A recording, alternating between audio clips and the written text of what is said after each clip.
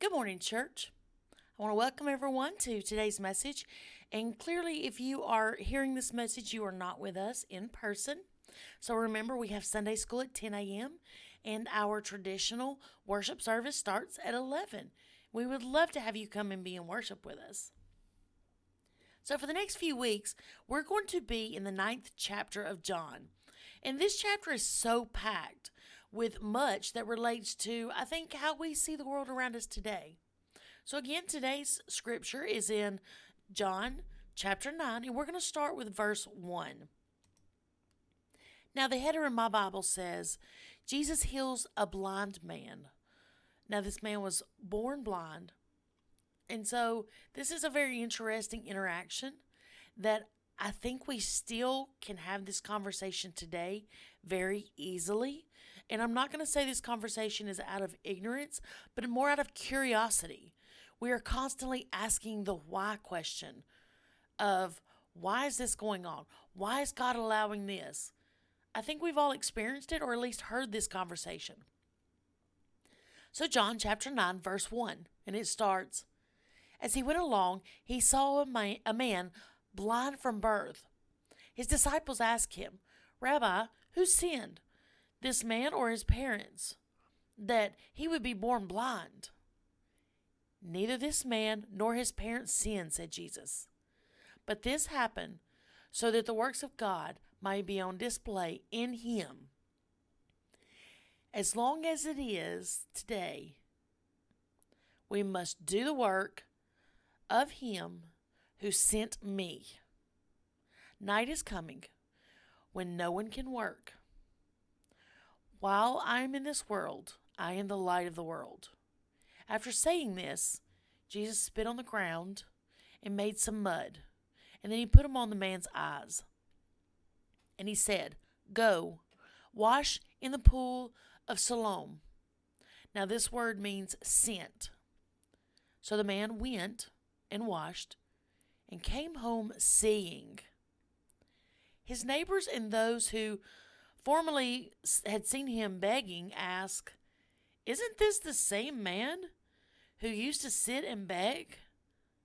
Some claimed that he was. Others said, No, he only looks like him. But he himself insisted, I am the man. How then were your eyes open, they asked. And he replied, The man they called Jesus made some mud, put it on my eyes, and told me to go to Siloam and wash. So I went, I washed, and then I could see. Where is this man, they asked. This is the word of God for the people of God.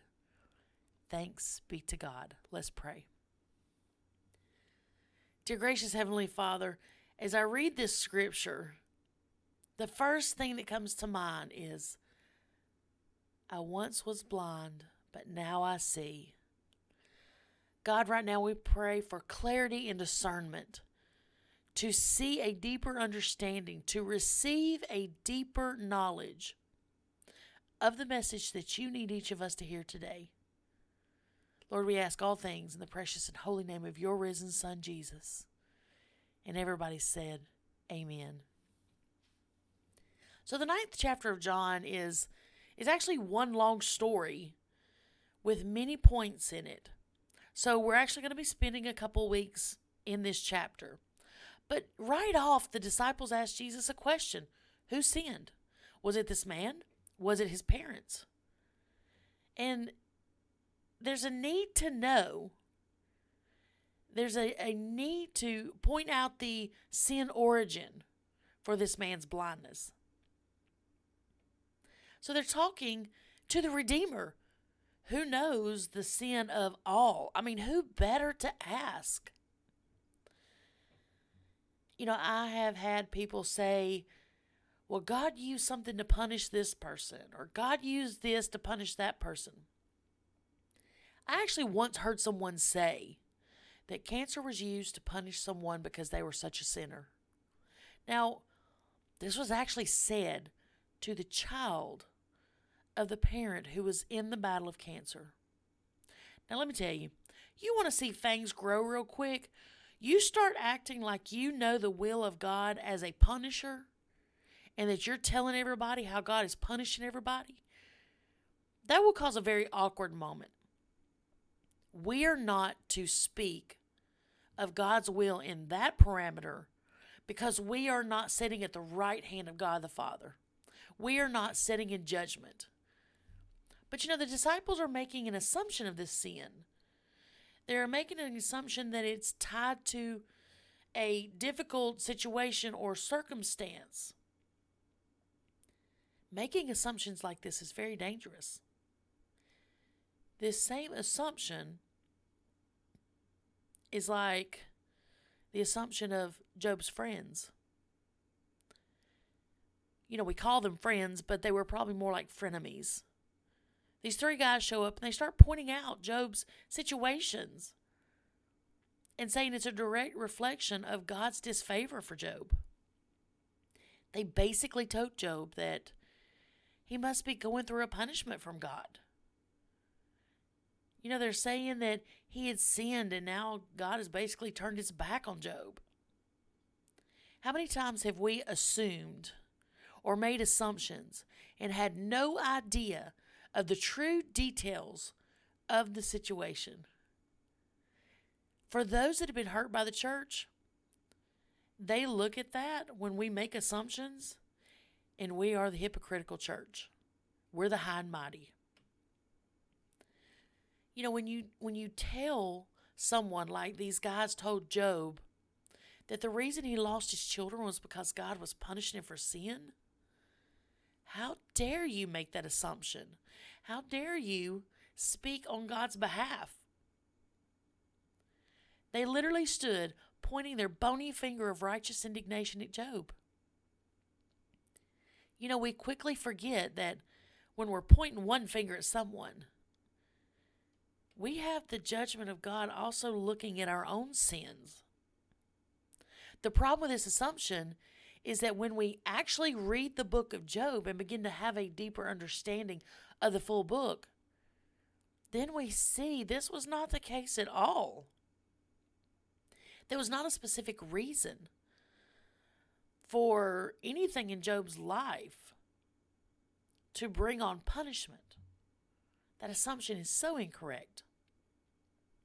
But in the same case here, it's the same thing with the disciples. So hundreds of years between the two stories. And it's just proof to me, maybe this is my own little world here, but it's proof to me that we still have the same mindset generations later. In recovery, we call that stinking thinking. When we believe what has been handed down through generations without testing or asking for an explanation. We don't ask for a deeper clarity or understanding. Here's a quick story just to prove my little thought process here. So there was a lady and she cooked a ham. Now this lady was born in the 70s. And no, it was not me. The story is not about anybody specifically I know. And as she would cook a ham, she would cut both the ends off. And her husband said, "Why do you do this?" Her response was, "Well, I don't know. This is how my mom did it." Her husband said, "Why?" She said, "I don't know." So they called her mom. "Mom, why do you cut the ends of the ham off before you cook it?" She said, "Well, because your grandmother did it." So they called the grandmother. "Grandmother, why do you cut the ends off the ham?" She said, "Because our ovens were smaller back then and the hams wouldn't fit." She said, "Oh, I don't cut the ends off now." We can easily get stuck in the mindset of something being correct because we've seen it for generations. Okay, back to scripture. That was just my little side note there. The disciples were in the presence of the perfect person to ask the why question. The disciples had two questions. That's it. Was this a result of his sin or his parents' sin? There was no other option. Oftentimes we end up actually cornering ourselves because we leave no room for other options of explanation. It's kind of like trying to fit God into a box. We need to fit it into our mindsets so that we can comprehend or have a better understanding so that we can accept what we're seeing for our own understanding. But Jesus answered by saying it was neither.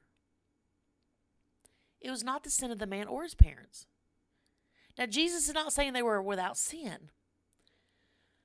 This is not a specific sin that he's being punished for. And now it's blind. So Jesus begins to correct their false assumption to their why question. Then Jesus brought clarity to their thought process. We must constantly pray for clarity and discernment, and that is a deeper understanding to stretch our comprehension. Jesus said that this happened so that the work of God may be displayed in his life. The works of God revealed in the life of the blind man. Jesus was saying blindness existed in this man's life so that God's glory could be on display for others to see through this man's life. Now, I get that this is hard for some to believe. They have a hard time believing because they have not experienced it. But if we experience it, then we've received the clarity through the work of God in the lives of those around us and in our own lives. We've received a revelation. So many times we forget God's ways are so much higher than anything about ours. Isaiah 55, it reminds us that God says, my ways are not your ways. For even the heavens are higher than the earth. So my ways are higher than your ways. So if we think about it like this, our thought process and our understanding is confined to our own experiences. Our own experiences are like a single drop of water. That's it, just a single drop. So our thought process is as big as that single drop of water. But yet God's ways, his process, his thoughts, his understanding is more than all the waters of the earth. This is why we need to continually pray for clarity and understanding on a deeper level. We pray for God to give us a new perspective so we can see God's glory on display through our lives and the lives of those around us. And I'll tell you, sometimes I struggle with this because I get caught up in seeing the trials of others. I get caught up in seeing the hurting of people because they are in struggles. My focus, like the disciples, is easily placed on the wrong aspects of the situation. Again, this goes back to we have the same mindset now thousands of years apart. But this blind man was over 40 years old. Think about that. A majority of his life was spent in darkness. He had to probably beg for the basics. He had a family. He couldn't work and provide for them. You know, I'm like, God, here's somebody begging. They're struggling. Your word says that your glory could be on display. Can I tell you that sometimes I struggle with that simple question of, but why, God? It's because my understanding is not on his level. So I get caught up in the why. I'm not saying the why is bad. We don't need to get stuck there. I feel like sometimes I keep hitting a wall of not understanding. But every time I feel like I'm hitting the wall, that is my reminder. I need to start praying for clarity and discernment. I have to keep myself in check with a few questions. The first one is, what do I really know about this situation?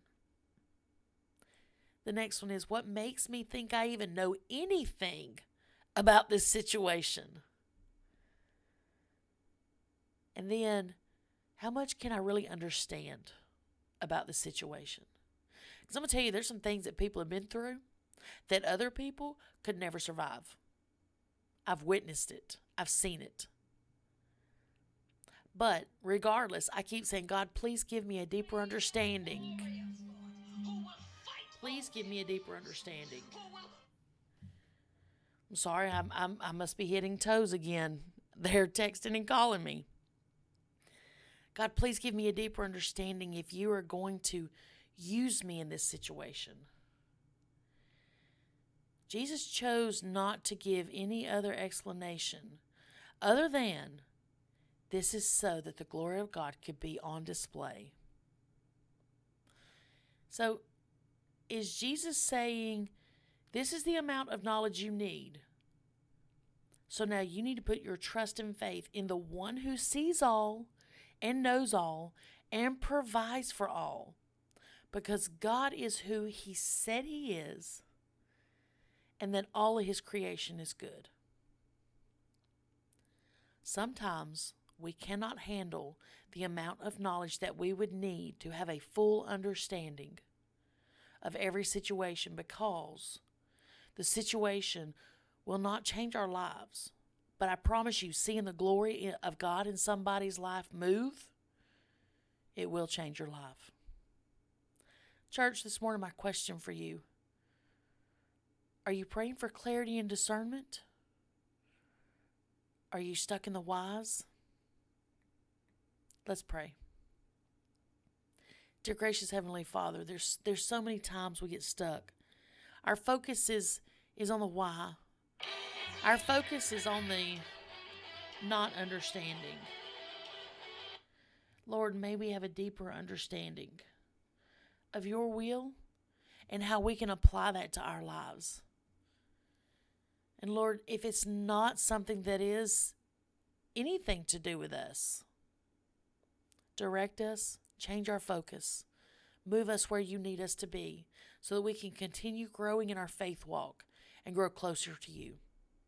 And now we pray with one voice, the way you taught your disciples to pray so long ago.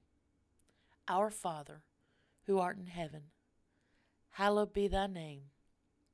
Thy kingdom come, thy will be done, on earth as it is in heaven. And give us this day our daily bread, and forgive us our trespasses, as we forgive those who trespass against us. And lead us not into temptation, but deliver us from evil.